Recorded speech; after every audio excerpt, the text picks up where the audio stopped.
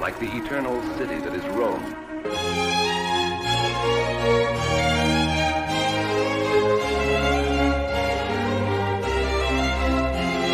Rises upwards like a heavenly choir.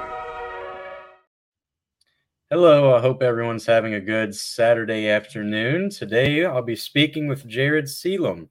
He is a guy who reached out wanting to share his conversion story.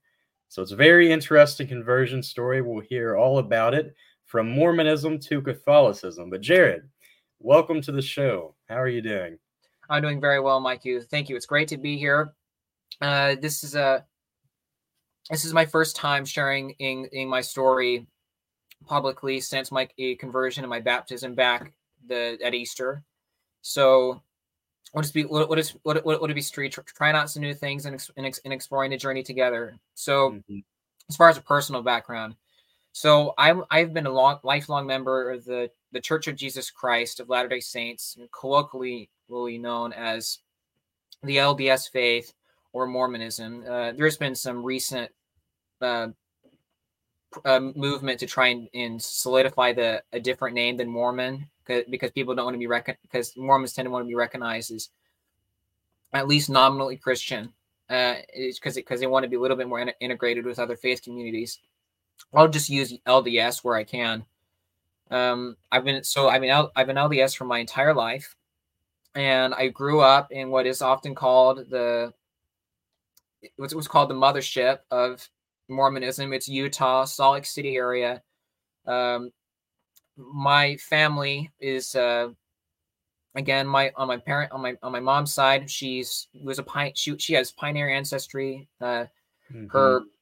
Her ancestors met a contemporary of Joseph Smith in Indiana, which is the state where I'm currently from, and they were introduced to his ideas. Later moved to Nauvoo, Illinois, which was in the past the hub of Mormonism, and before they all moved west after Joseph died and Brigham Young came to Utah, which is where my ancestors on my mom's side came in. So as far as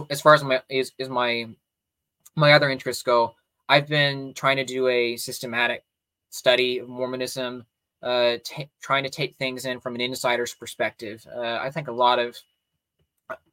there's a lot of apologetic work that relies on not fully cementing yourself in the worldview, not knowing what appeals to people who are within a system and are used to thinking about things a certain way, have different priorities about what is important to their faith. I want to try and let people know that I hear them and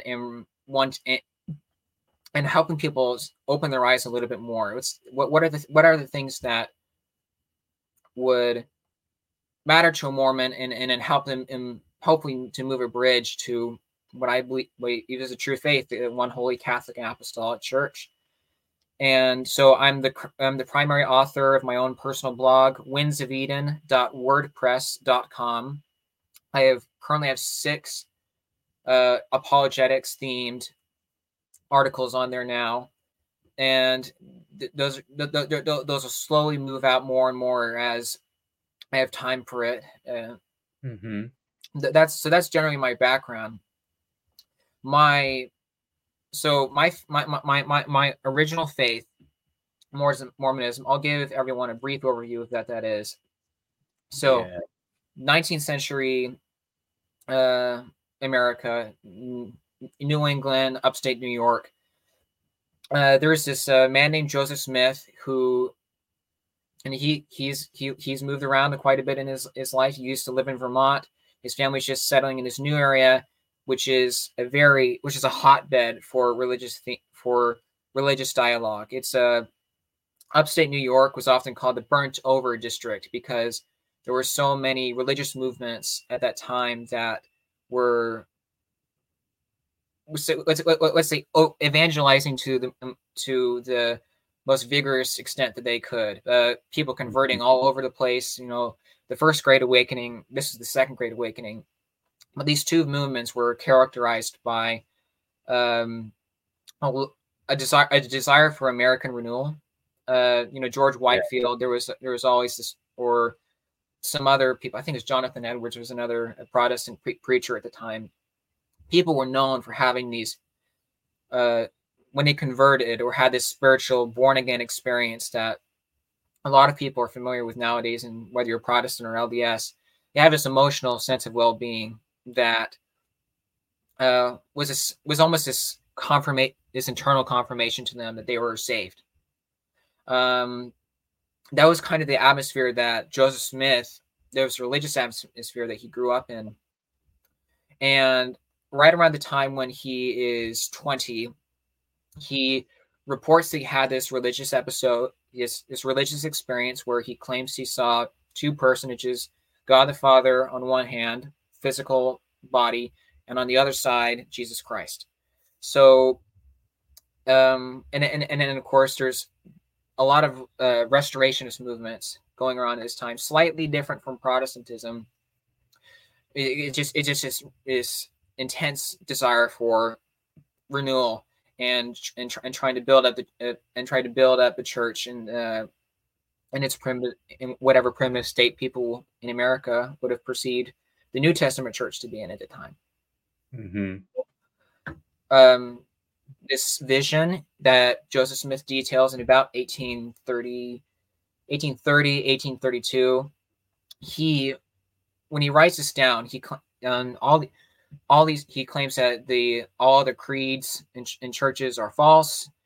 In strong language, all the creeds are an abomination to me is what Joseph Smith history is the most official report of that vision that we have available. And so from that point on, he starts reporting and building this narrative of all these other revelations that eventually become what Mormonism knows it as today. There's the Book of Mormon, where Joseph Smith claims to have revelation to have received the instructions to find these golden plates that were supposedly written in sort of like a new book of the Bible, adding on another book of the Bible. Similar, the way that modern Mormons, again, I'm trying to present it in the way their narrative that most modern Mormons would understand it today. Yeah, for sure. It would be understood as another testament of Jesus Christ. So the way Latter-day Saints think about Scripture is the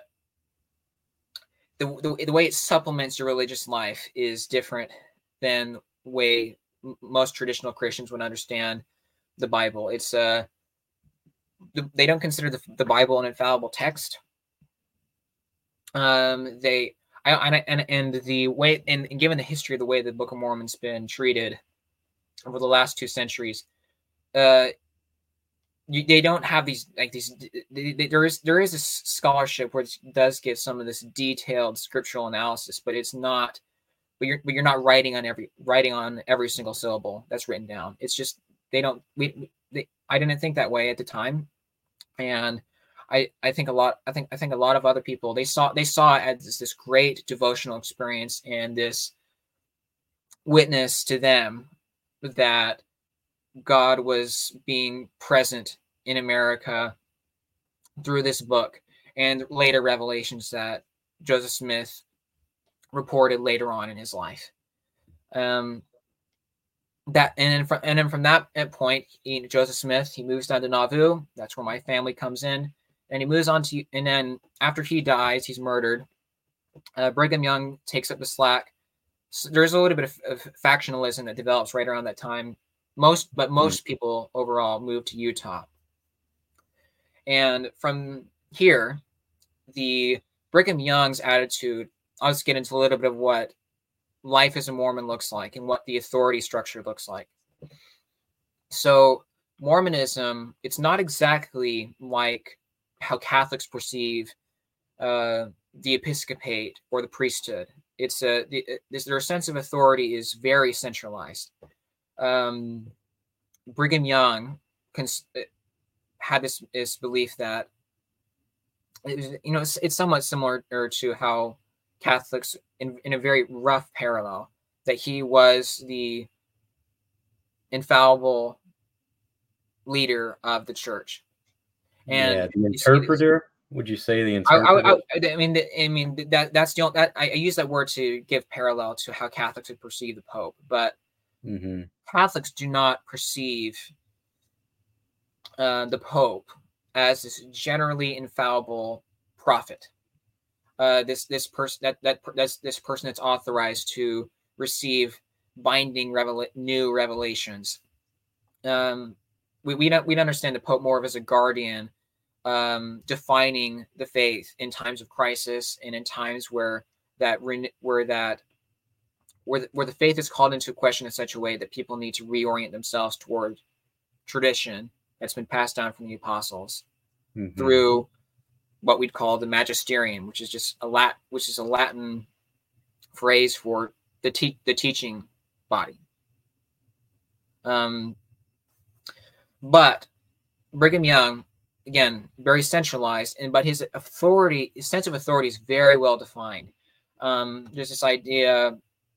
There is this idea of subsidiary. This idea that there's a hierarchy that trickles down. You got the president of the church, the prophet, which would have been Brigham Young, and then you have somewhat of a conciliar body, which is the quorum of the 12 apostles, and then it goes down from there until you reach the level of a bishop, which would be the Catholic equivalent of a pastor, priest, and then from there on, it's a lay priesthood.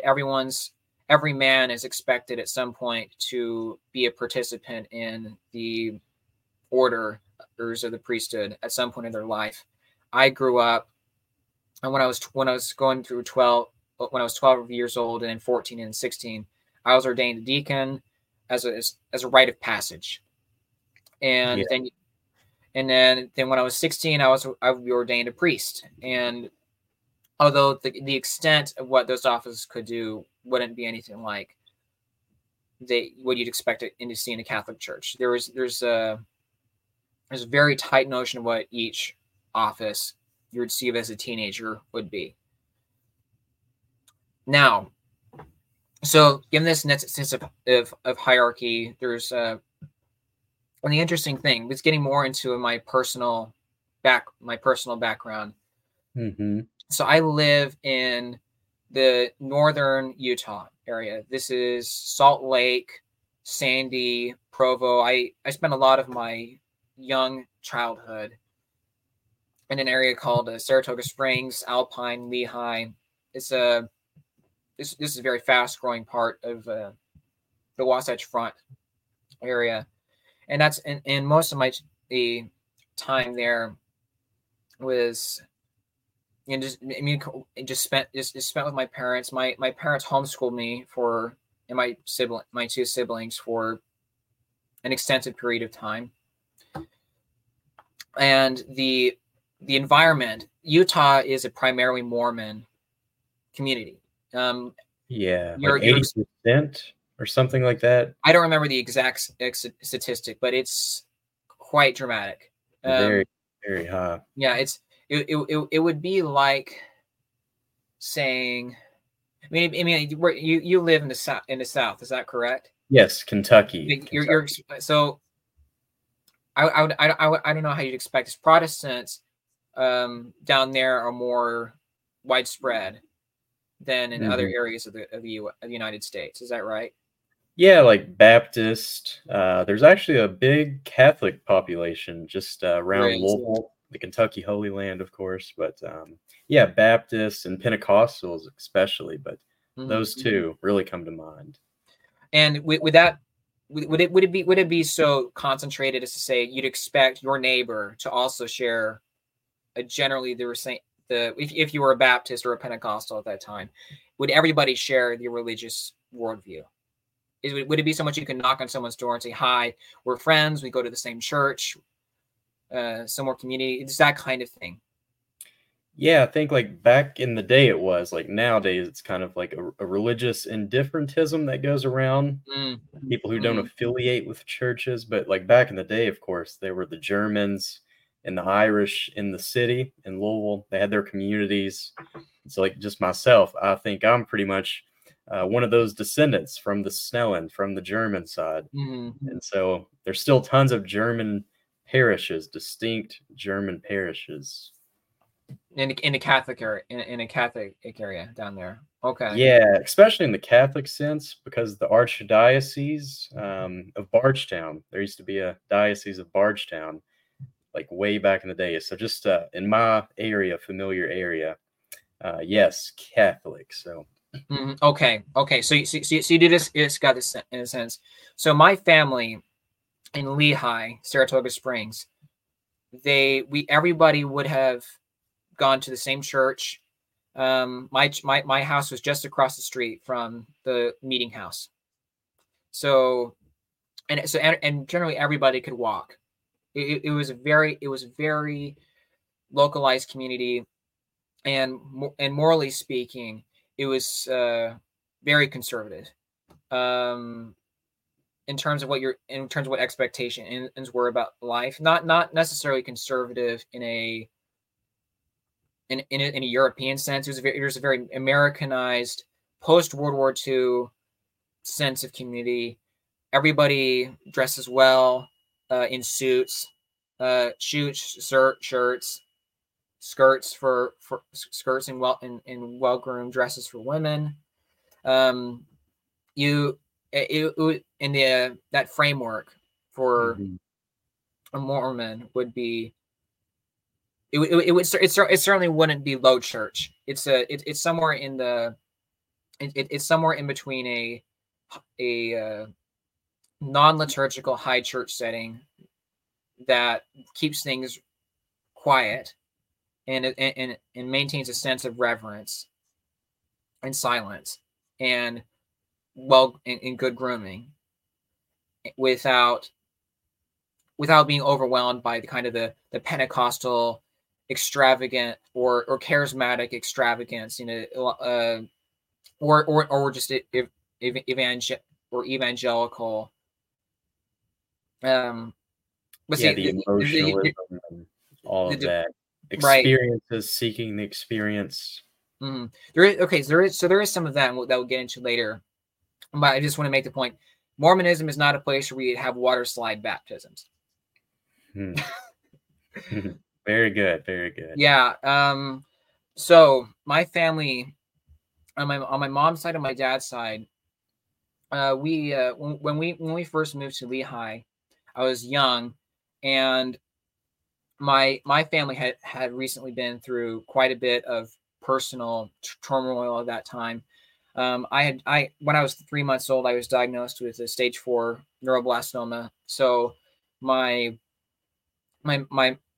had a very medically demanding infancy, and then my brother and sister, very shortly after I recovered fully from my cancer, my brother had an experience with he had a cognitive regression, lost all of his speech, was diagnosed with severe autism. My sister had some of that it as well, but fully recovered. But we became from that point on, my parents needed to think about things a little bit more differently from what a physically healthy family would be like. There was a need for insurance that my parents needed to be creative with managing. My dad had an entrepreneurial business that didn't have insurance at the time, but my mom was working in a executive business setting.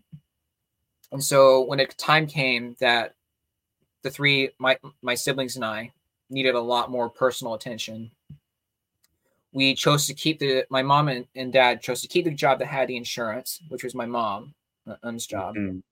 And then my dad set aside his entrepreneurial business to essentially be the maternal figure at home, be the one that was there when we got home from school, cared for us while my mom was at work.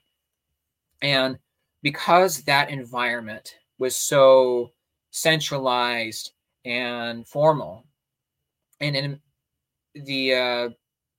my parents did not fit well into that environment. So I wouldn't say we were ostracized. We were marginalized in a way that I do distinctly remember.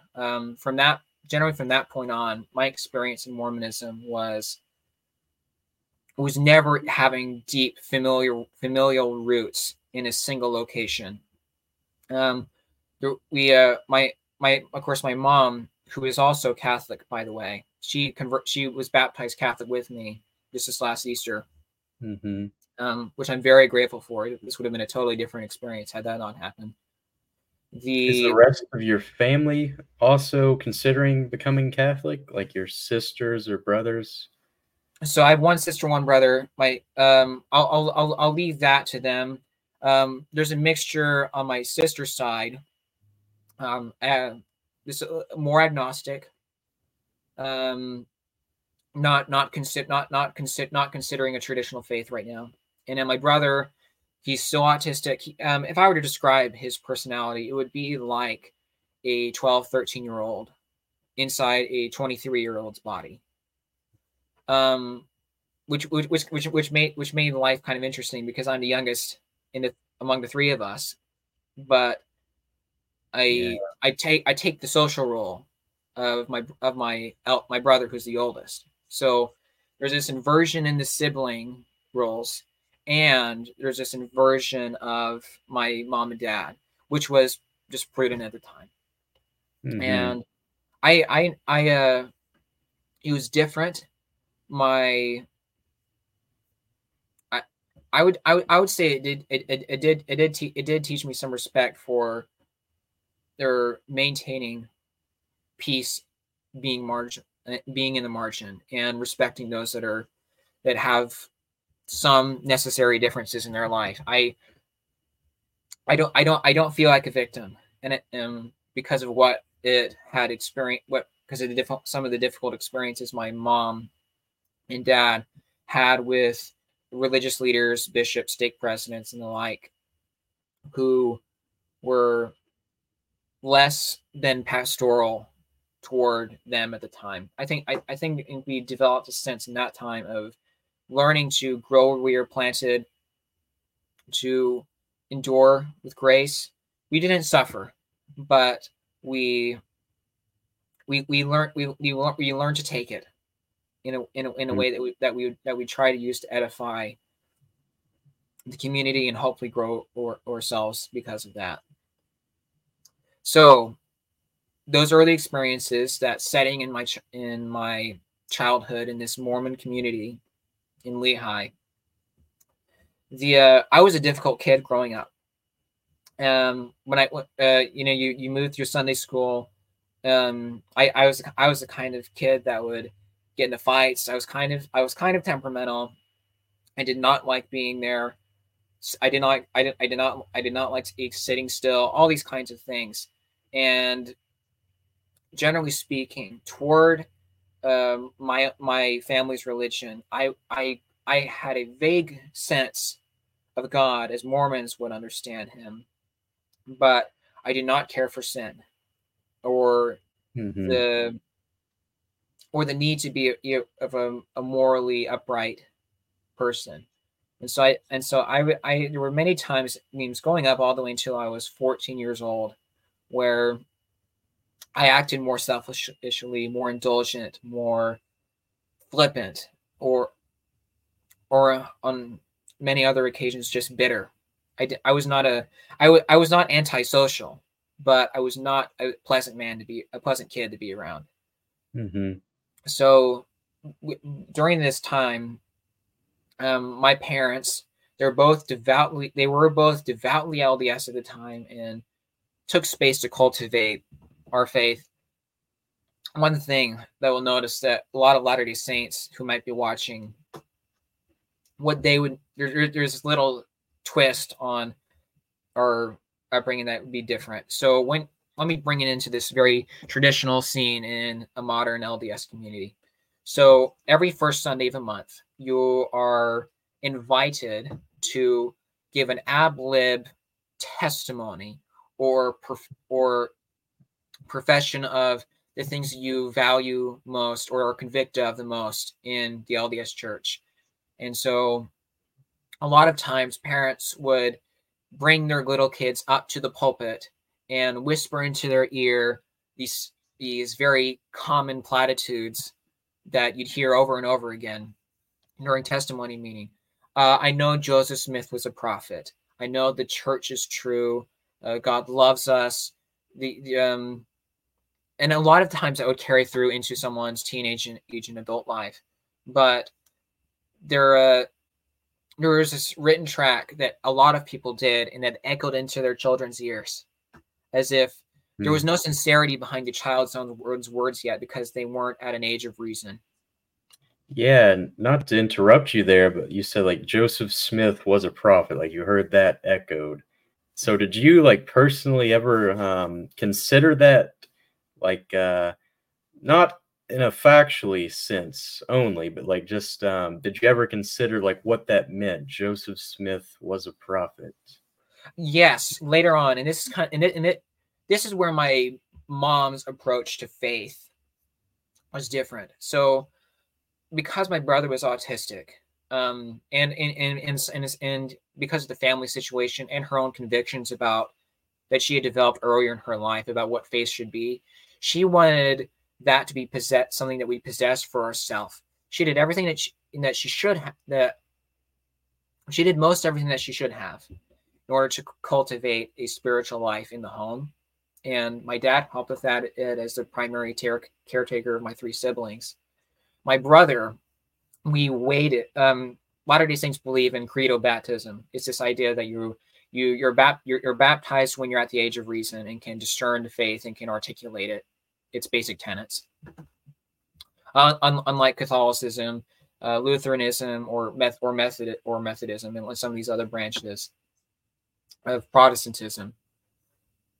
So my mom, because she didn't like the notion of baptism being a so-called rite of passage, and she also didn't like it for priesthood ordinations. She wanted us to have some sincere initiative behind our faith, and so we waited 2 years for my brother to be baptized until he was 10 years old. We invited the missionaries over to our house, and my mom had these children's books because my brother he would have been 10 years old at this time. And his understanding of the faith had to be kept at a very simple level, but it had to be presented with as much sincerity as we could possibly give. It wasn't just going to be you perform in this social setting like you're supposed to, and then you eventually gain that as a result of being in this social atmosphere. It is a very deliberate effort to be converted in the intellect, you'd say, and that carried. And I owe a lot of that to my mom. I think there's a lot of good things that can be learned from taking that approach to faith. Although I would not necessarily agree with with credo baptism as a theology now, but the intent behind it was good. Catholics call the teaching of the faith catechesis, and my mom had a good sense for that. And generally speaking, so I go through this earlier period of my life. My family trying to cultivate these experiences. There's 2 things that are going on up until I'm 14, and it's not necessarily behaving well. My mom had gone to Israel several times. She had once gone for this event that Glenn Beck, he's a popular LDS conservative host. A lot of other faith people from other faiths listen to his work. I actually didn't know he was LDS. I knew him like as a conservative pundit, but never as a Mormon or whatnot. Right, and he doesn't. I think there's something really interesting about that. I do have some qualms with the way that he's presented his own faith in that. I think, but during this time there was some interest. We had some interest in these cultural revival kind of events that he was doing, like Restoring Honor at Washington, D.C., Restoring Courage in Israel, which my mom went to, and then Restoring Love in Dallas. My mom was very attracted to this pursuit of personal virtue and restoring some connection to the America of the American Revolution. Looking back to people like George Washington and others, which Glenn Beck used to do a lot more of now. He was almost an inspirational speaker at that time, more than a conservative pundit. And that's what attracted my mom.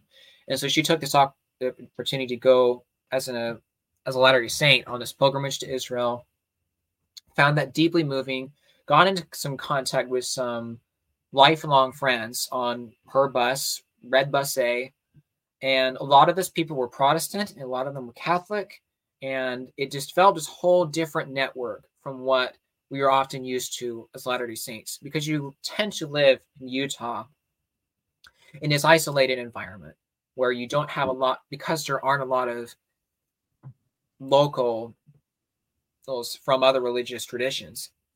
You don't get a sense for how other people live, how they choose to worship, and among other things. So my mom, this is a bit of a these events were some. Of course, my mom has his own things. I'm really articulating these things from my perspective. We gained a lot of new friends from other faith traditions here, including Catholics. And one of the people that we met, we had different connections. This man was not on Red Bus, but he knew who we were. He had some personal connections to Glenn Beck himself, had written part of a book with him. His name was Joshua Charles. And this guy, he's this young Protestant fellow. He's about 15 years older than I was at the time. So this had been 10 years ago. So he would have been in his mid-20s. And he got into some contact with my mom. They became Facebook friends. And we later on, as the years go by, after this Israel event, we see Josh go through this man's a very intense studier. He looks at he did a very in-depth analysis and study of the founding fathers of America, wrote a book and kind of translating the Federalist Papers and some other key documents from the times of the American Revolution and the birth of the United States into modern language to make that more readable. He was so thorough in his study, and he didn't do things halfway. Spent a lot of time reading books. I remember one time, we're friends, we're good friends now. He loved knowledge, loved reading books. But me at this time, when Josh is starting to he's getting himself involved into different projects, the Museum of the Bible, and they let him on this. They let him with this income. He used to work for the Museum of the Bible, and they let him essentially research anything he wanted to, and we'll make a new exhibit out of it. And yeah. Josh, we see him do this, and he says, I want to read the Church Fathers. I'll probably find some things interesting in there. And then during this time, he just starts posting quotes without any comment. And my mom starts seeing these. This is a decade ago. It's a very different time period from what we are right now and what later came to be. So this guy, all these things have a very distinct notion of authority, and this guy slowly is becoming less convinced of Protestantism, and starts moving towards Catholicism. And to everybody, in a sense, to the surprise and shock of a lot of his Protestant friends. But my mom, watching this, she says, wow, a lot of these things that these figures are saying are things I would want to hear in church, things that I should be hearing in church. Mm-hmm. And so my mom is, we don't Church Fathers are great. I was grabbing that book there. Yep. I do a lot nowadays, and I'm Catholic. I research a lot of things digitally, but I do have books like Eusebius around. And my mom, she gives me this is about 2015, 2016, right about when he's starting to have the shift from Protestantism to Catholicism. My mom's not even considering converting at that point, but she tells me, this kid that really doesn't care for religion or for going into things deeply, this kind of flippant kid, he says, if there's anyone I want you to be like, I want you to be like this guy Josh. And I kind of just I listened to it. I didn't throw it back at her with any negativity, but I just kind of listened to, okay, whatever. It's okay. Like, Josh reads books all day. I'm not interested in that. So I'm just gonna let it. I'm just gonna let that slip and just go on, keep doing my own thing. The other thing that happens, my mom wanted to take us back to Israel, and I have this experience in Israel. It's a whole family together. This is my mom's third time. We go to the Church of All Nations. Or the Basilica of the Agony. It's set on the Mount of Olives. It's a traditional site where Christ would have bled from every pore, sweating while praying to the Father 3 times. Latter-day Saints have this different devotional connection to that place, and we start walking around this little complex around these trees, that some of them which are alive and old enough to have been around when Christ was praying on that mountain. Mm-hmm. And for some reason, this kid that's been at least basically catechized due to my mom's goodwill and efforts, I have these thoughts that come upon me that overwhelm me with emotion, and with the words that keep coming, I would have done this for you even if it was just you. And that is this. I didn't, because the funny thing is, right at this time, this is what a lot of people would consider this a born again experience where they turn their lives around. I didn't exactly turn my life around, but that invited me into a desire to move toward a sense of Christ as my Lord and Savior. Yeah, like a discovery of sorts. It's a discovery of Christ. It's for some reason, it's this conviction of his love. And I carry that with me buried for, let's see, this is 2016 in May when that happened. And then in 2017, late 2017, I'm still not behaving well, generally, still flippant. And then one night, this is November 2017, I have a dream that rocks my soul to my core. And I tend not to take these things too seriously now. Mm-hmm. But the content of the dream, if I were to describe it, would be like seeing Christmas Carol with Ebenezer Scrooge, and only being exposed to the final part, the ghost of Christmas is future. It's this dull. This is how you're going to make everybody suffer and pay for the course that you're taking. And I have these loud thoughts coming to my mind. It's a dream. It's a very audible thought. It comes in front. It's like shouting at me at the back of the head while I'm being relayed to this image of what I would have been. And I hear these very distinct words in my mind. It's from the book of Joshua. Choose this day whom you will serve. And that changed me. Mm-hmm. Being exposed to this idea that hell was not a place to be thrown into a lake of fire. It's a place where your conscience burns you. And this idea that you could have been better, but didn't choose to be, that you could have yielded to the call of mercy and didn't choose that you were indifferent, you're flippant about it. That was that was in some ways regarding my personal behavior and my outlook in life. That dream was more eventful, more effective at changing me than that Gethsemane experience. Mm-hmm. And that, I mean, this for Latter-day Saints, it would be like, this is what we'd understand as personal revelation. You have this private sense, this private connection to who God is and what He wants for your life.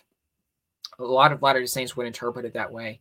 There is a very strong notion of that in Catholicism, although it's interpreted differently. I'll get into that later. But the way I start changing my behavior, I didn't want to be anything like the guy I was before. The kind of ideas that I'm attracted to are I'm attracted to more this exalted sense of virtue, of the virtues, and this idea that man could be more dignified than he is now. I've become very much more attracted to these images of George Washington that were painted in my mind when I was smaller.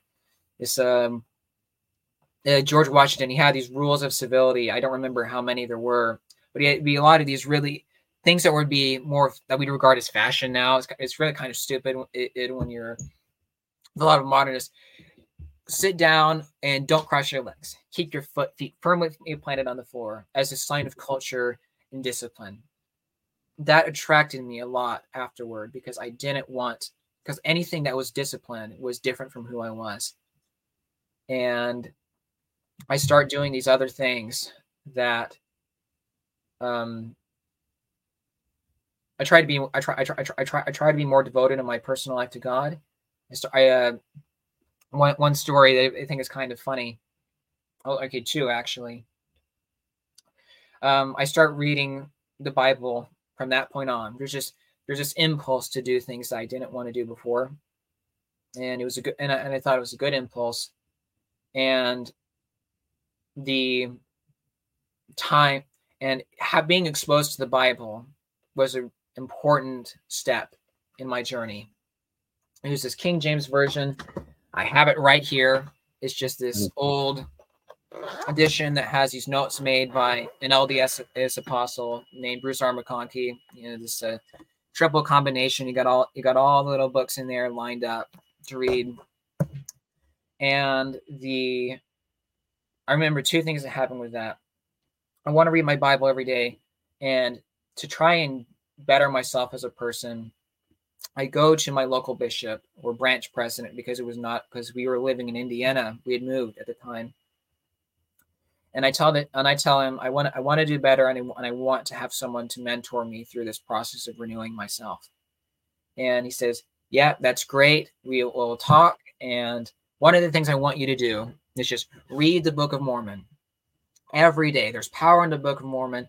He effectively gives me this kind of testimony that you'd expect to see at one of these fast and testimony meetings on the first every Sunday. It's that kind of thing. And I obey my spiritual leader and do that. And so I'm reading both the Bible and the Book of Mormon side by side. But it's funny to me that my instinct was the Bible at the first time. Mm-hmm. The current edition of the Book of Mormon, the physical copy that I have right here, one of the things you'll notice, the binding fell apart, and the King James version of the Bible that I have here has not, which was curious because I read it all the time, but the one thing held its binding together better than the other, and without any intentionality behind my part. And what's that? Funny. And the other thing, again, I have some other things that are happening. I developed kind of this own set of rules, like these George Washington rules of civility. I had this back when I was a kid. I had this fierce prejudice against dogs. I was afraid of them. I was unrepentant. This was just going to be this immortal anger. against these creatures. And then afterward, I wanted to let go of that. And my dad, when he was seeing all this, he described this episode as a flip. Is it when it's like lights suddenly turn on? There's this for him, it was this very unexplained event that my behavior would suddenly change. He saw me as this happy-go-lucky kid. I cracked jokes all the time, didn't take life seriously. But for him, that was what was familiar. My dad really does not like change. He's the kind of guy that would be upset by a move from one house to another, especially from one state to another. He didn't like being uprooted, didn't like family dynamics changing. But when I had this experience, my dad, who's still LDS, by the way, all of a sudden I have this one episode of wanting to let go of my old fear. And so I had this one dog. We were at a friend's house one time, and he runs toward me, and I do nothing but smile at it. I don't want to get away from it or anything. I'm 14 years old at this time. And my dad sees this, me suddenly being friendly with something that I had hated for my whole life. And he looks at that and says, "Where is my son? I want him back." And this episode, that's kind of colors a lot of the interactions that I had with my dad afterward. I was slowly drifting away from being happy-go-lucky to being more contemplative and philosophical. And the change was disturbing to my dad for a long time. And afterward, I didn't take that change meekly as I should have. I was still. One of the things you come across in Mormonism, since we were talking about George Washington before, if you go to the United States Capitol in the Rotunda, there's this image of George Washington sitting at the top in the center. The painting, it was made in the 19th century, is called the Apotheosis of Washington. And it's essentially this idea that Washington was exalted like one of the Greek gods on a throne. There was no Christian imagery whatsoever in that painting.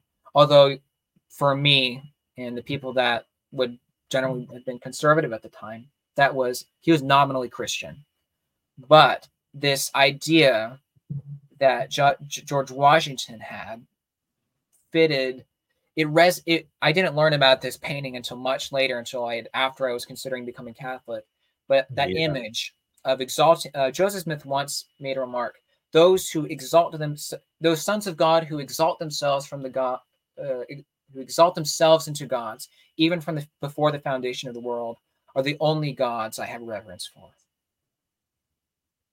And just for the viewers there, like, what does he mean by gods? Lowercase gods, of course, but what does that mean? Either. When it's meant as a proper noun, it's capitalized. This would refer to God the Father. Otherwise, so I'll briefly give an idea of what Latter-day Saint cosmology looks like. God the Father is not this transcendent figure. He's not supernatural. He's occupied and confined and harnessed and in control of these natural laws. Mormonism, I describe it as naturalism. It's a form of that. And God is described as this person. There is still this sense of Jesus Christ.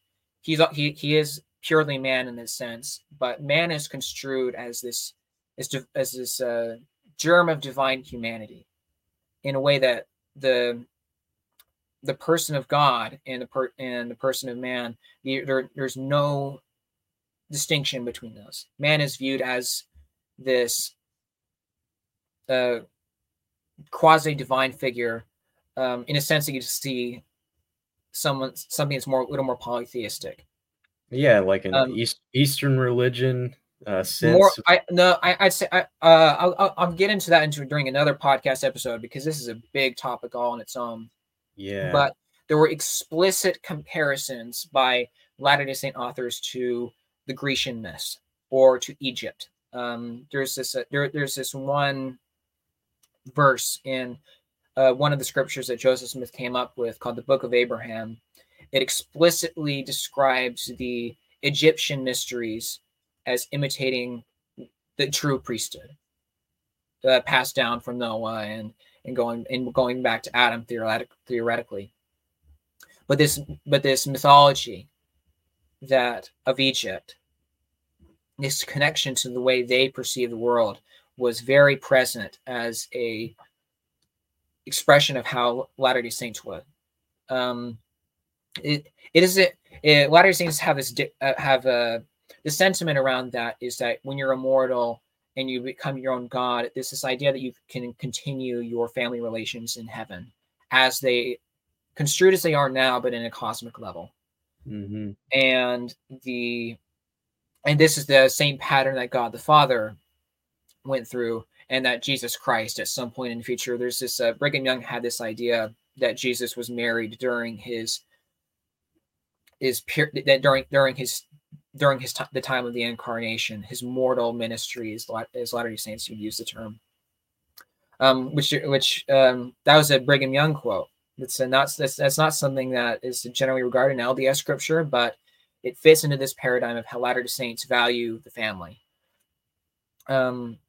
But when I look back at George Washington and I saw these different things, I said this idea that virtue and personal development, this idea of self-actualization, would have appealed a lot to me at the time as a teenage Mormon. The kind of kids that afterward I had this flip experience would have resonated a lot with that. And afterward, so this is 2017, 2018. So the other major person in my life, my mom, it turns out that when you start behaving, you can get on a really good terms with your parents. Mm-hmm. And my mom, she's a little more philosophically inclined. She starts giving me books, just to read. For some reason, I all of a sudden want to become the guy that reads books all day. I just wonder how that happened. And one of the books that she gave me, the reason why this is important, because it was the intellectual test that this presented to me stretched me in a way that was almost distressing. So during my time as a Mormon, I would say my personal experience as a Mormon, it's not universal, but I was intellectually sheltered. I was expected to listen to people's theological background whose ideas advocated for mine, who affirmed mine. Mm-hmm. And my mom, we go up to Canada once for some personal reasons, and she picks up a book, Jordan Peterson, 12 Rules for Life. The Canadian Jordan Peterson. Right, Canadian Jordan Peterson. We were up there in Canada. My mom, she just reads through the first two chapters. Like, okay, she reads through the table of contents, reads the rules, hold your shoulders straight up, tell the truth or at least don't lie. These seem like harmless ideas. And when I get into that is a very difficult book to hand a 14-year-old. And I remember I got all the way up to Rule 7 before I quit reading. It's interesting how I remember when I stopped reading, I had this thought in my head. It says, I didn't have the intellectual maturity or discernment to process the ideas that Jordan Peterson was dealing with. He was dealing with Nietzsche and Dostoevsky and this branch of philosophy that I could not process at the time.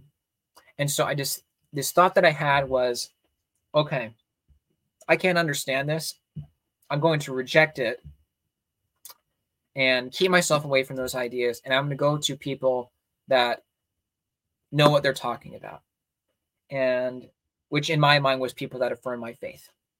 There was this resounding, the distress that reading that book caused me, closed me off to seeing a lot of alternative viewpoints, or at least tempting to wrestle with them. So I'm closed off. My dad has kind of the same attitude he had the similar attitude at the time. Do things that are affirming. Don't present yourself as a. Don't investigate things that are distressing to you. I think a lot of people, their experience in Mormonism.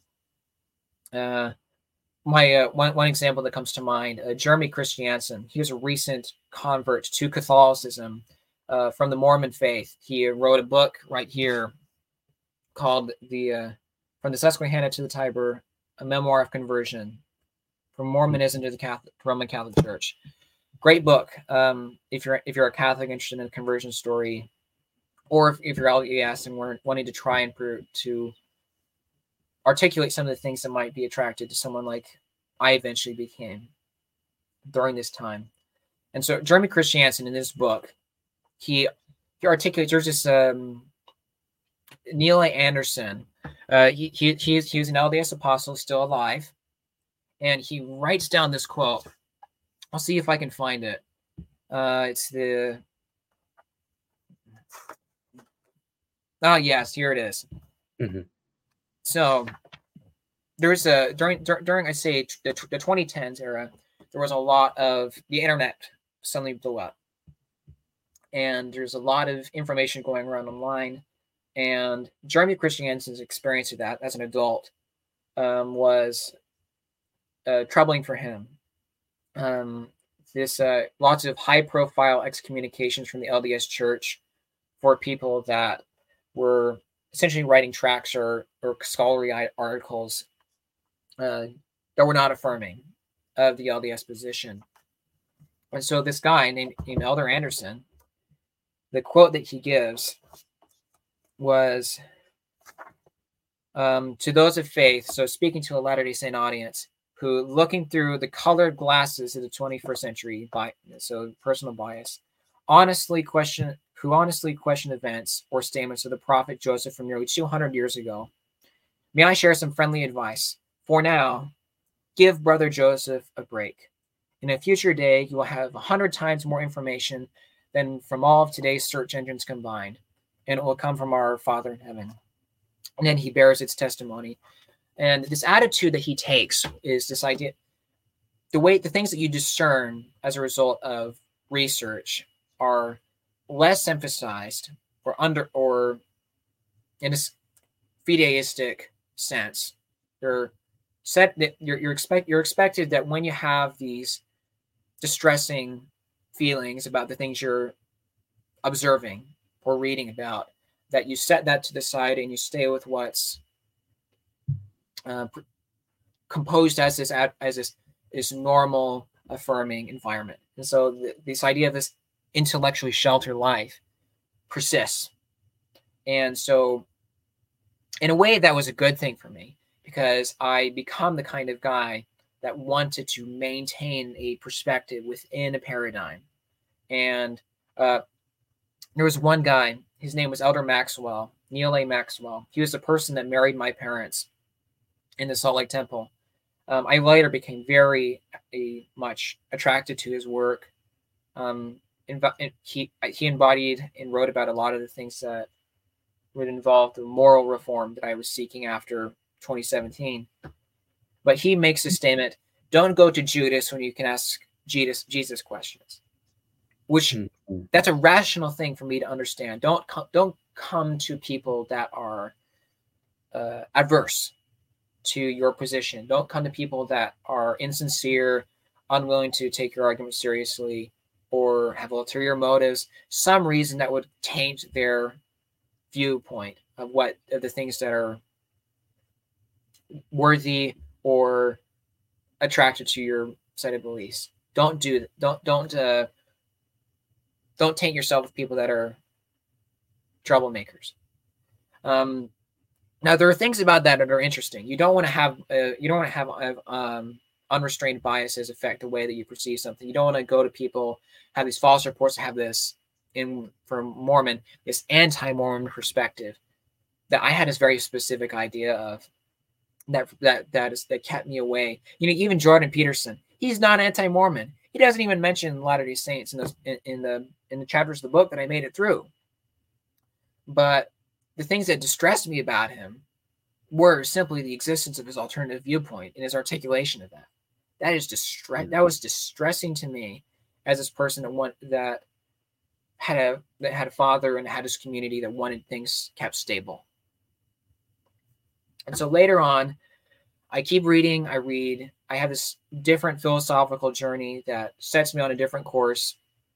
It's very much related to these things that, is this apotheosis of George Washington. I become very interested in that idea from a Mormon perspective. And I carry on with his private life. So come to 2019, 2020, my experience in the faith, I'm trying to be devoted and thoughtful, and in this time period, I start to realize discern there's these two kinds of distinctions between the way Latter-day Saints enter the world. So you have this idea of personal revelation, this interior experience with God that you're expected to prize. Subjective experience. Suggestive. Subjective, but deeper than that, private. The Catholics have this acquaintance with this idea called Gnosticism. It's from a Greek word that means gnosis, which means knowledge, and that came from this early heretical sect of Christians that were convinced that their private knowledge overrided the authority and teaching of the bishops.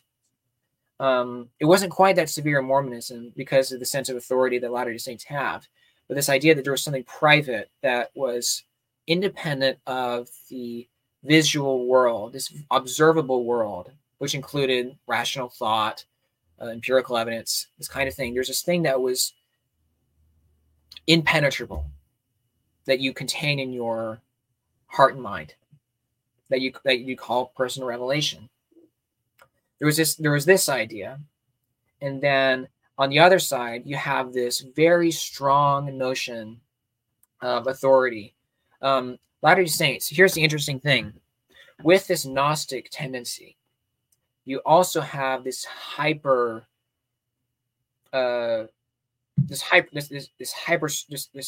strict concept of what the prophet is expected to be infallible on. Mm-hmm. So if you go to Latter-day Saint scriptures, you have several things. Doctrine and Covenants, section 1, verse 38.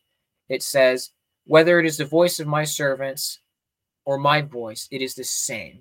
And my word shall not pass away. This is one of Joseph Smith's revelations where he claims to be speaking for God. There are other things that are in the Doctrine and Covenants that suggest the prophet, the president of the church specifically, cannot lead you astray. If you go to my blog, I have a whole article on this where you can review the way that the canonical structure of infallibility, how that operates within Mormonism. Mm-hmm. So here's the thing. Latter-day Saints, as far as I'm concerned, as far as I've been able to discern in my ongoing studies in Mormonism, there's not really a pathway to saying that some things a prophet says are infallible and other things are not. This idea of conditional infallibility. Because here's the thing. Joseph Smith, one time, he made a statement, kind of off the cuff. It's in this obscure journal. The prophet is only a prophet when he is speaking as such, which is somewhat similar to this idea of conditional fallibility that you'd see articulated in the Council of Vatican I in the 19th century. But here's the thing. Catholics have this very tight notion of the Pope only speaks infallibly when he's speaking ex cathedra from the chair, when he's speaking on faith or morals. Joseph Smith did not give a articulated rubric for his infallibility at all, either in that statement or in others. So what you're left with, a lot of the Latter-day Saint theologians at the time, LDS apostles, presidents, in the 19th century, right when Brigham Young was at the height of his presidency. They were quite insistent on the fact that you obey the prophet. Absolutely. Heber C. Kimball, I quote this in my article. He says, obey your leaders. It does not matter if what they say is right or wrong. If you dig for water, if you dig with you put your shovel in the ground, you will find water in the ground, no matter what they say. This is a very strong absolutist viewpoint on infallibility. Brigham Young said, "Any sermon that I give is as good as Scripture." This is in the Journal of Discourses. You can go to my blog. I'll link that in the comment my blog in the comment section for people to view later. There's disagreement about whether the prophet is infallible within Mormonism, but as far as the canonical structure is concerned, I have not been able to find a way to escape the idea that the prophet is absolutely infallible, other than just using your private revelation to decide, okay, this thing is infallible, and this other thing is not, which is Gnostic. Which goes back to this problem of using your private experience of the faith to judge your superiors in a way that would be insubordinate. So, when we get into 2020, March 2020, the pandemic happens. Mm-hmm. So, with Latter-day Saints, the world's in turmoil, but for Latter-day Saints, these two concepts of personal revelation that you use to privately have this conviction of the truthfulness of the church and its teaching, and then this authoritative hierarchical structure, this public magisterium. These two things, you're in conflict with whether you view your private revelation, your personal revelation, as the main lens through which you interpret the magisterium or the teachings of the prophets and the apostles, or if you do it the reverse and you subject your personal revelation to the authorities. So when the pandemic happens, what happens is that a lot of these individuals that are Latter-day Saint or you're liberal conservative, the organization of the LDS Church, the general authorities, they take this pro-establishment view on disease procedures, preventive measures, that kind of thing. So this would be masks, the jab, social distancing. The way that they conduct their meetings changed to accommodate this. The Latter-day Saint individuals who are liberal tended to follow the prophet, because this is what the establishment thing to do, and it seemed like the compassionate thing to do at the time, given how much confusion there was in the world. On the other hand, you have conservatives who, although there is a strong notion of traditional morality and this need to keep things balanced, for some reason there's a shift away from the public authority, and all of a sudden, this is the strangest thing.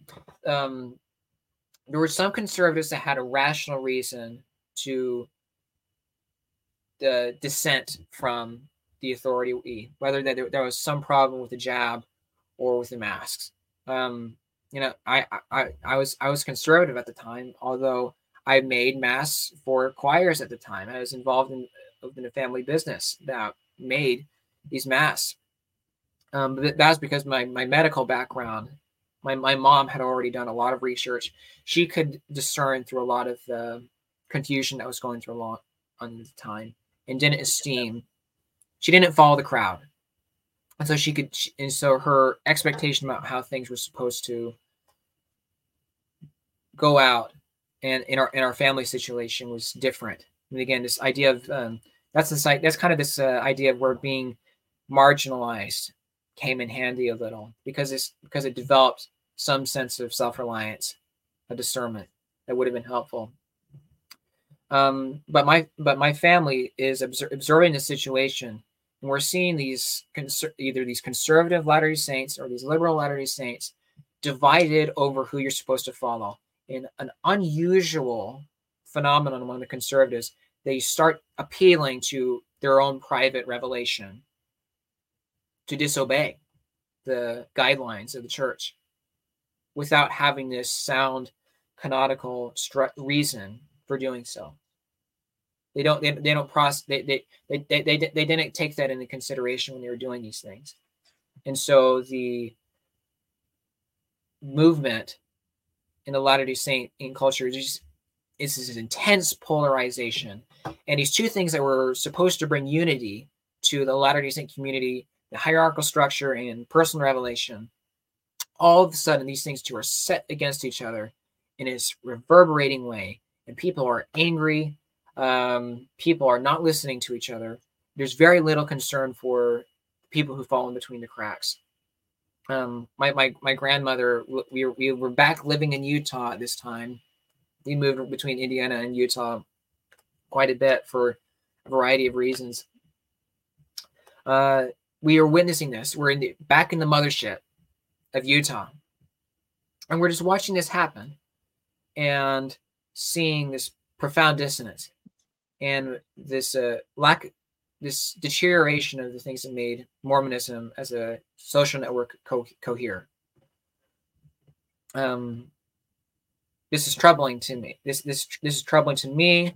My mom she was involved in some charity work with the LDS Church. Did not have a positive experience there. I'd say there were a lot of people that were, again, this in terms of bureaucracy, is this very conservative, rigid, lean. They're more concerned about rules than about caring for people for a humanitarian effort, which frustrated in my mom. So she has her own story about this. That troubled her. We are just moved back in to Utah, into a new community. So my siblings and I are struggling to integrate. There's all these things that made us feel isolated, more than marginalized, isolated. And so I'm sitting here, I'm reading books all the time, and my mom is just having this. She wasn't having a crisis of faith. She was having a crisis of not perceiving charity among people that in her community. This lack of unity among people that were supposed to be brought together by what they believed in.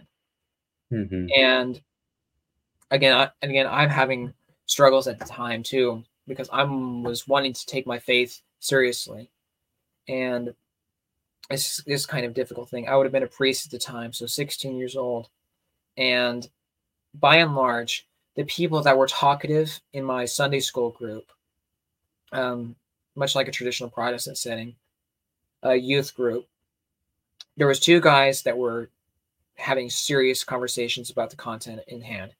There was me, and then there was the other guy who was arguing for atheism.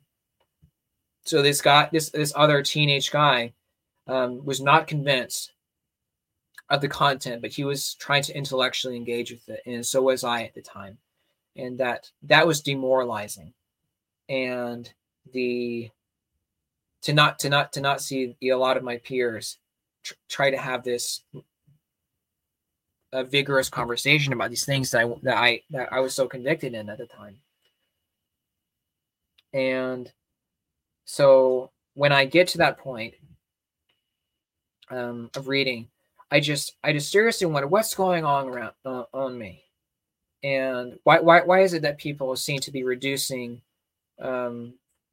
faith either to this political tool or to this desire to seek comfort and not really be well catechized, or not to be contemplating the doctrine of the church. And so I'm just wondering, what on earth do I call this? And I don't have any answers. Mm-hmm. And so my mom, she's the kind of woman that sends me lots of books. She was first, it was Jordan Peterson, and then later on she sends me C.S. Lewis. And then and this essentially this body of work that I become acquainted with during this time period, I'm just a little surprised that I mean, all of a sudden, because of my mom's desire to see me grow intellectually. Yeah, her support. Support. She did some reading on her own too, because we were temperamentally similar. But she starts introducing me to C.S. Lewis, and all of a sudden, I have this realization that there's this intellectual seriousness that dwells outside Mormonism. The glass has suddenly broken. I can suddenly hear what's on the other side of the wall. And C.S. Lewis, in Mere Christianity, he articulates this model of the Trinity, that this idea that you can have, in analogy, you can have multiple sides of a cube participate in the unity of a single being as a cube. And for a two-dimensional creature that couldn't perceive this unity or understand it or comprehend it, there was still, though we might see those things as either separate or be confused as to what its real meaning is, seeing things not as a two-dimensional object, but as a three-dimensional object that would have been beyond our comprehension. That model was coherent. And for some reason, a lot of the biases that I would have had against a traditional Orthodox understanding of the Trinity and God began to drift away. And the other book that my mom suddenly finds, I don't remember how she got access to it, but it's this book right here, Rod Dreher, The Benedict Option. So I don't know how many Catholics are familiar with this. He's an Eastern Orthodox guy. Yeah, he's an Eastern Orthodox guy. But the way he articulates his vision is based off of this one saint from the beginning, from the fall of the Roman Empire to about the Byzantine time. There's this guy named Saint Benedict, and he's a monk. And Rod Dreher's job in this book was to articulate a vision of how to live the path of discipleship in a modern world that seemed to be falling apart around you. And at the beginning of this book, he articulates this. He's quoting this guy named Christian Smith that talks about this concept called moral therapeutic deism. And moral therapeutic deism, for those in the audience that don't understand what that is essentially this reduction of religion, of a monotheistic religion in which God is this person who created the world. He's not well involved in your life, or to the extent to which he's involved in your life is primarily to make you feel happy. He's this therapeutic agent. And there's this idea that he wants everyone to be nice to each other. So you have moral therapeutic deism. And that provided a low resolution understanding to the things that I had begun to perceive in my most immediate interactions with people during this 2019, 2020. I was just shocked. I was like, who is this guy? And why does he have all these amazing ideas? And so there's this one page in the book. He says, we really need to reconnect with our Christian past. And so he starts quoting all these guys. He starts mentioning all these guys by name. Ignatius of Antioch, Justin Martyr, Irenaeus, who's now my patron saint, by the way. Athanasius, of course, Saint Benedict right here. He just keeps listing on all these guys and calls them the church fathers. So here I am, sitting here. And it's like, oh, hey, wait, I recognize those guys from somewhere. Hey, remember that guy that read books all the time that you didn't pay attention to 5 years ago? Why don't you go talk to him? Josh Charles. Is this guy still around, Josh Charles? He's distant, and he's a Facebook friend, a Facebook acquaintance. I didn't really talk with him all that much. Although right around 2019, 2020, I started seeing more of his quotes for myself. He had become Catholic, confirmed, and he was this very vigorous evangelist. And I saw these things, these again, it's just very similar style to what he was doing before he converted to Catholicism as a Protestant. He just quoted things and didn't leave any commentary.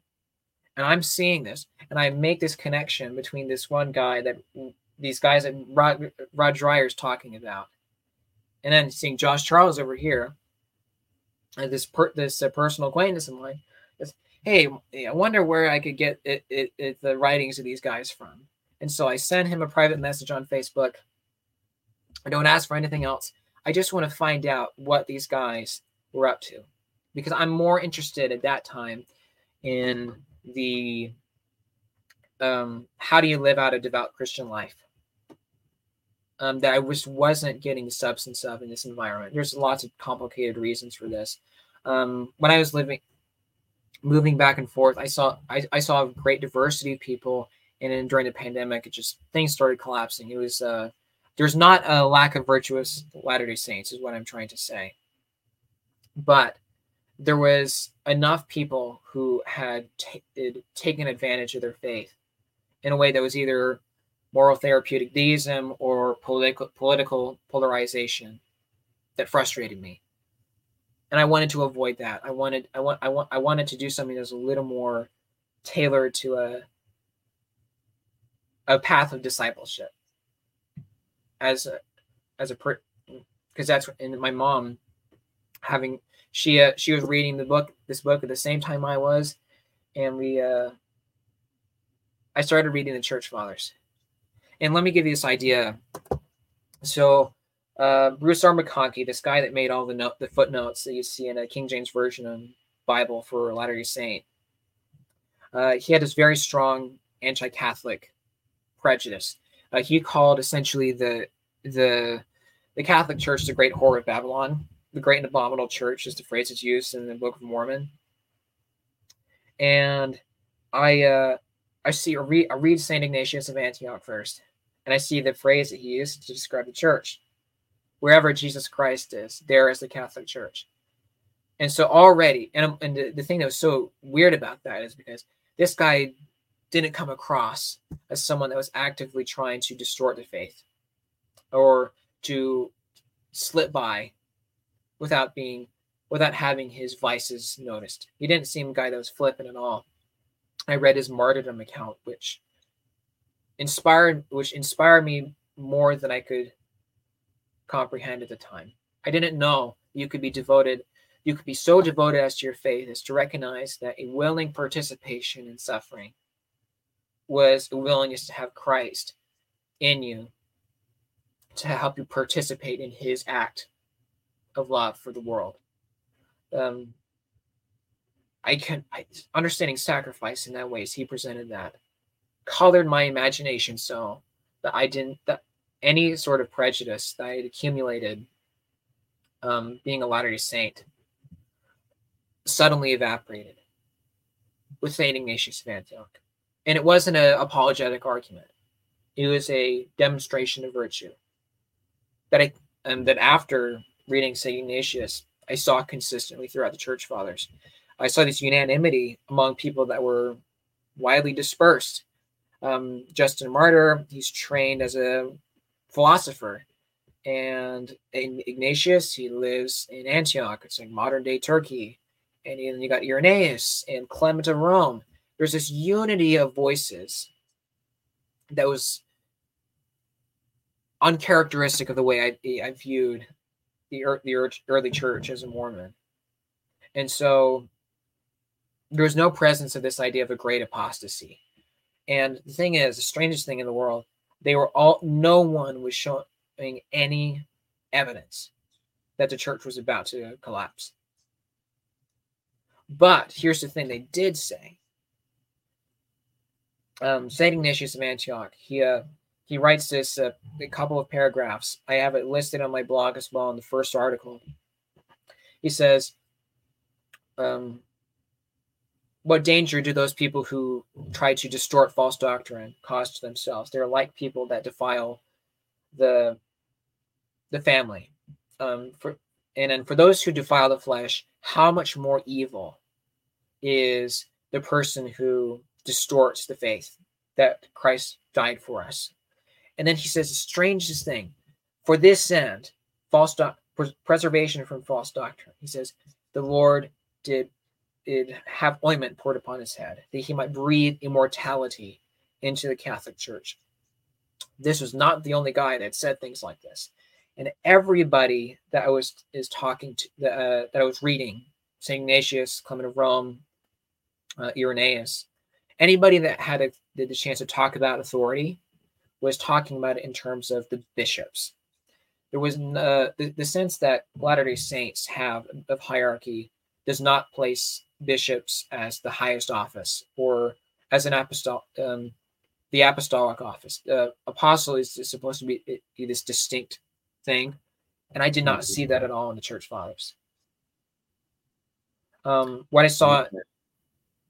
Go ahead. Oh, I was just going to say, yeah. I know we're running a little out of time here, but like, did your mom have the same experience, or were you sharing some of these findings with your mom? Yeah. I just said, well, let's look at all the stuff that I'm reading, and I said it to her. She said to me, I'm having let me read whatever you're reading so that we can talk about it together. There's a lot of the same things she wanted to do with the Benedict option. It's just the idea of let's study this together and see what goes on.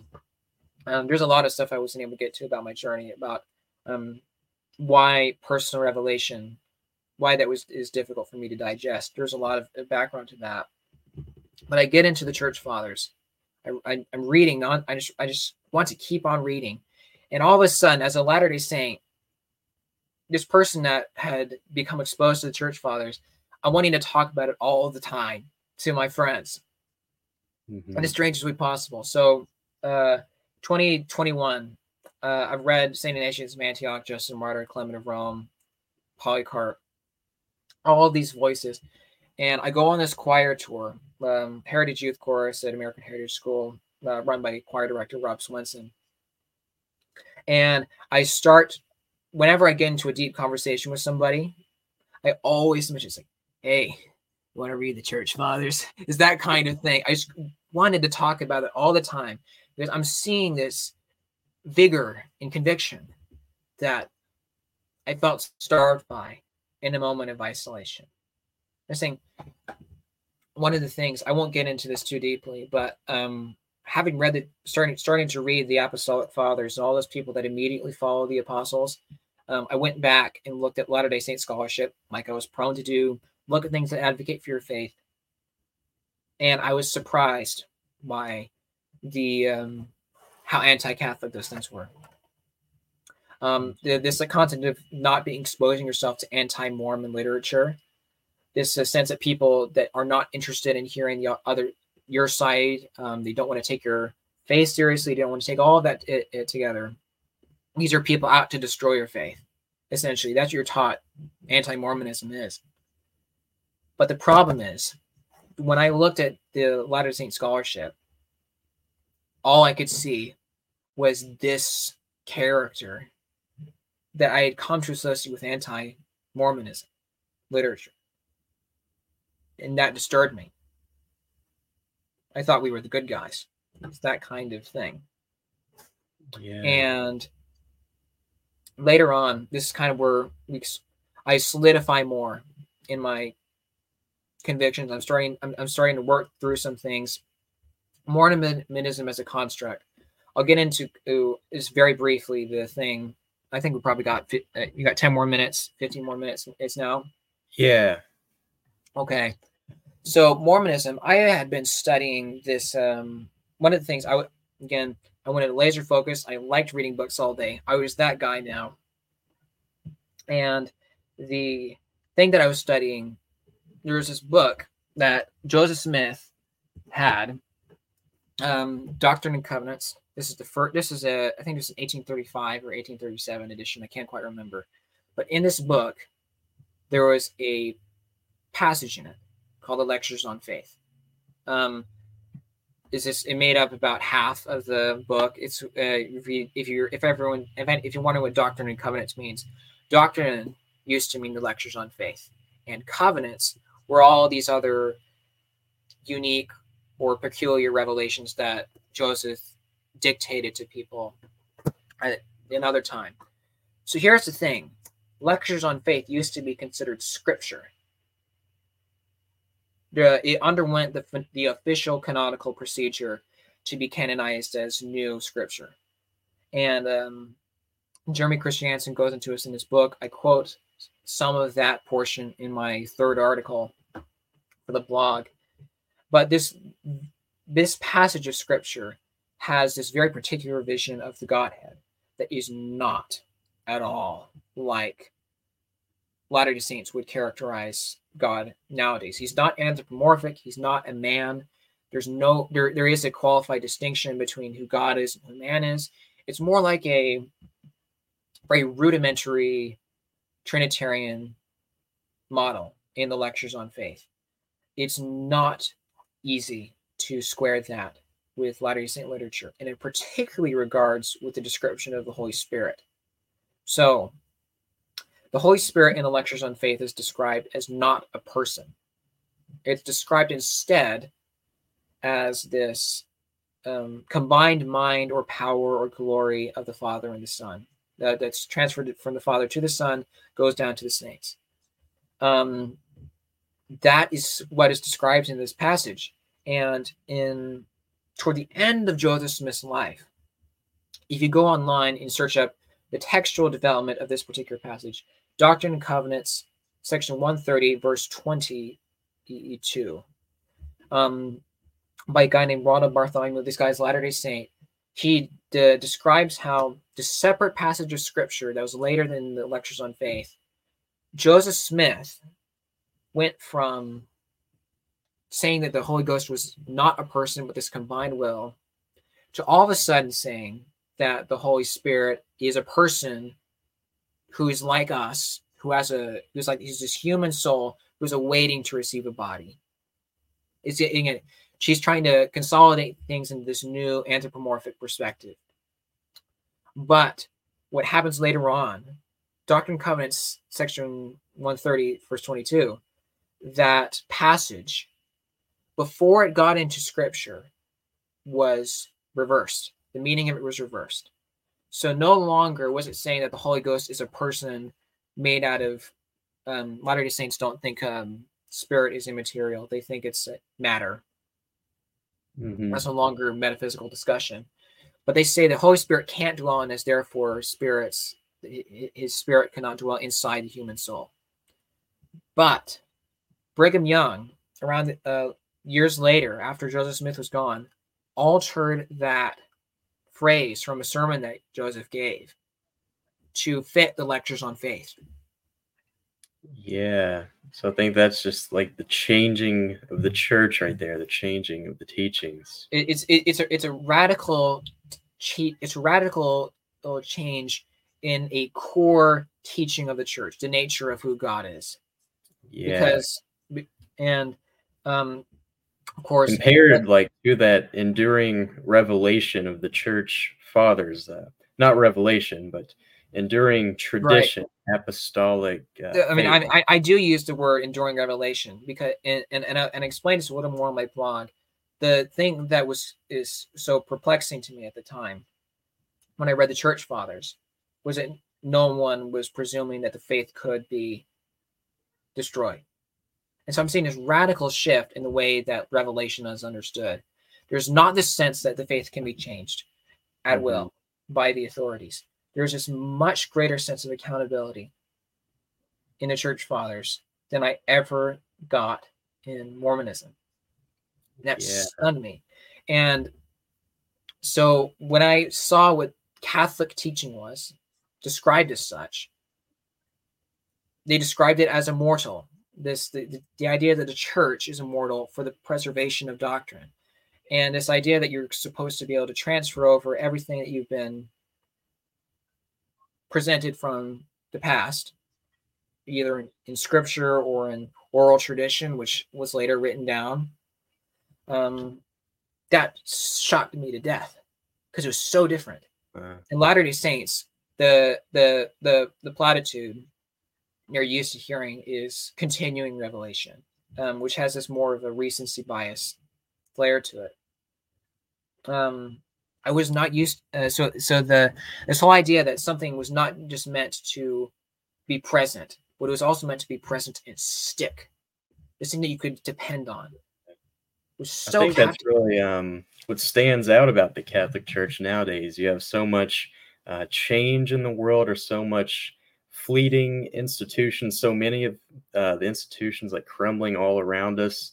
Even Catholic Christian Church, institutions, right? yeah, all the denominations even are changing like their own teachings and all of that. And so when you are a person stuck in this whirlwind, then you see the light of the Catholic Church.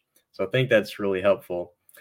Just like lastly, my last question here would be, Mhm. do you have any advice for just a indifferent worldly person today, say a young person, since we're both young people, we can speak to them, I think, Mhm. more strongly, but say like a teenager like yourself, I'm what 20 years old. yeah. So Yeah, when you were a teenager, kind yeah. of going through this entire phase, and I kind of went through that same transitional period. But do you have any advice for a person that is looking for like truth, just looking for truth? I don't think that you can get by with treating religion as moralism.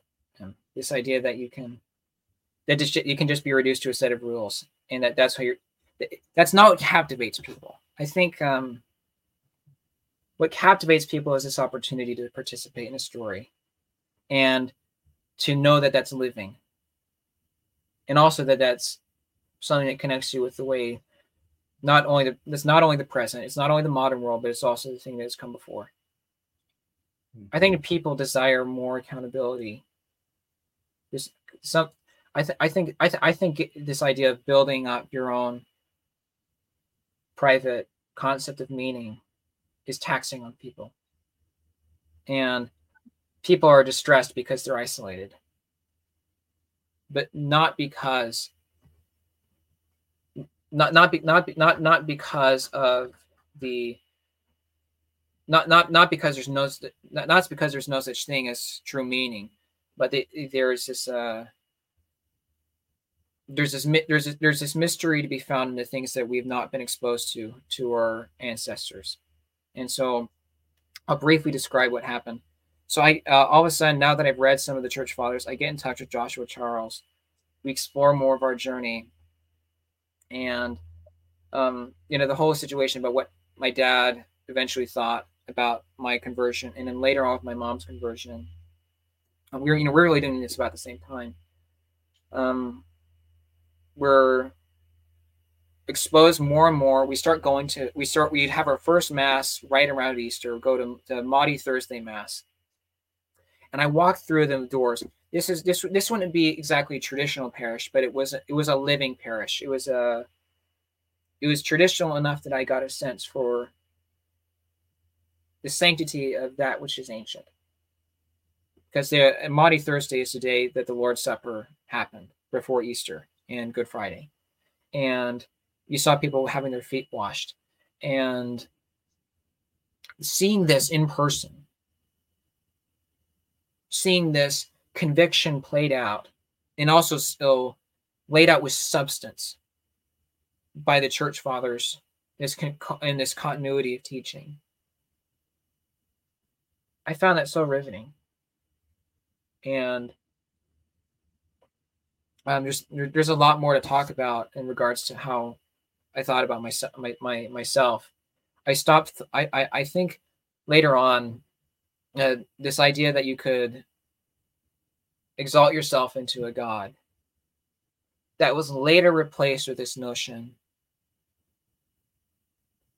that you weren't meant to be independent. You weren't meant to have the divinity for yourself.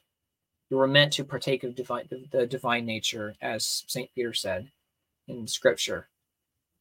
And the way that reveals itself through the Mass and through the working of the Holy Spirit in the Church across centuries. That's supposed to be tangible. And I think there's great value in the expression of your faith in a tangible form nowadays. And if you're living faith, unsure of whether if you're living with this sense of either indifferentism to faith or not having a place that you feel like you could have people that are surrounded by a sense of meaning that was objective, something that was not at the whim of whatever modern teaching was present, either among your leaders, whether that's Protestantism or Mormonism. I think both a lot of those have the same problems because Calvin and Luther said very similar things to Joseph Smith.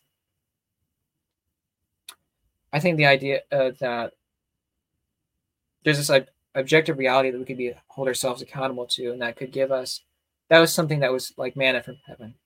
This is something. The continuity is a grace. Community rooted in that is a grace.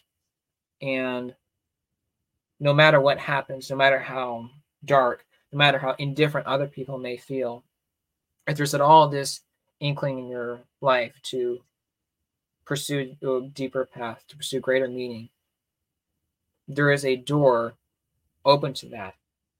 There's a door that you can be optimistic about, and that is Catholicism. I'll be proud of that. Yeah, so I think that's a good point to end on, just the word Catholicism. But thank you for really sharing your own story. I do relate to it in some sense, like just going through the same phase of reading just those books like the Benedict Option or Jordan Peterson. I kind of listen to people like that. I probably listened to a talk by this Rod guy. Yeah, I think like our experiences are very common nowadays. There's lots of people really looking for something lasting. And so hopefully this podcast, enduring revelation, inspire more. Because that in revelation in the sense that God wants to be thoroughly involved in your life, not just now, but in the past and in the future, because that's supposed to be His sign of His faithfulness to you. Yeah. And so where can viewers find your blog? You mentioned a blog at the very beginning of this. Right. So, okay, I'll mention a couple of things. So, one, you can look at my blog, windsofeden.wordpress.com. You can also follow me on Twitter. My Twitter handle is @JaredSelim. Facebook is where I post most of my apologetics posts. I'm also on Instagram. No, not as much there, but I think that's a good summary if you want to have a further investigation into my journey. So yeah. There's a lot to talk about that I couldn't get to, but we'll be either happy to talk again soon, or there'll be other times to explain that. It's been a pleasure being on the podcast with you, Michael, and thank you for taking the time to listen. For sure. Thank you. And God bless everyone who's still watching. Have a good week. Have a good Saturday. Saturday's still young, so take care, everyone. God bless. Not of the modern world. For the modern world. That's right. Yeah, Bishop Barron. Hello. It's from the airport. Hello. We're doing good. Nice to meet you. So who are you, sir? I'm Archbishop Joseph Nauman of the Archdiocese of Kansas City in Kansas. Yeah, do you want to bless this recorder? Is there a blessing for that? There's a blessing for everything. So, Lord, we ask you to bless this instrument and use it for good and for evangelization. Amen.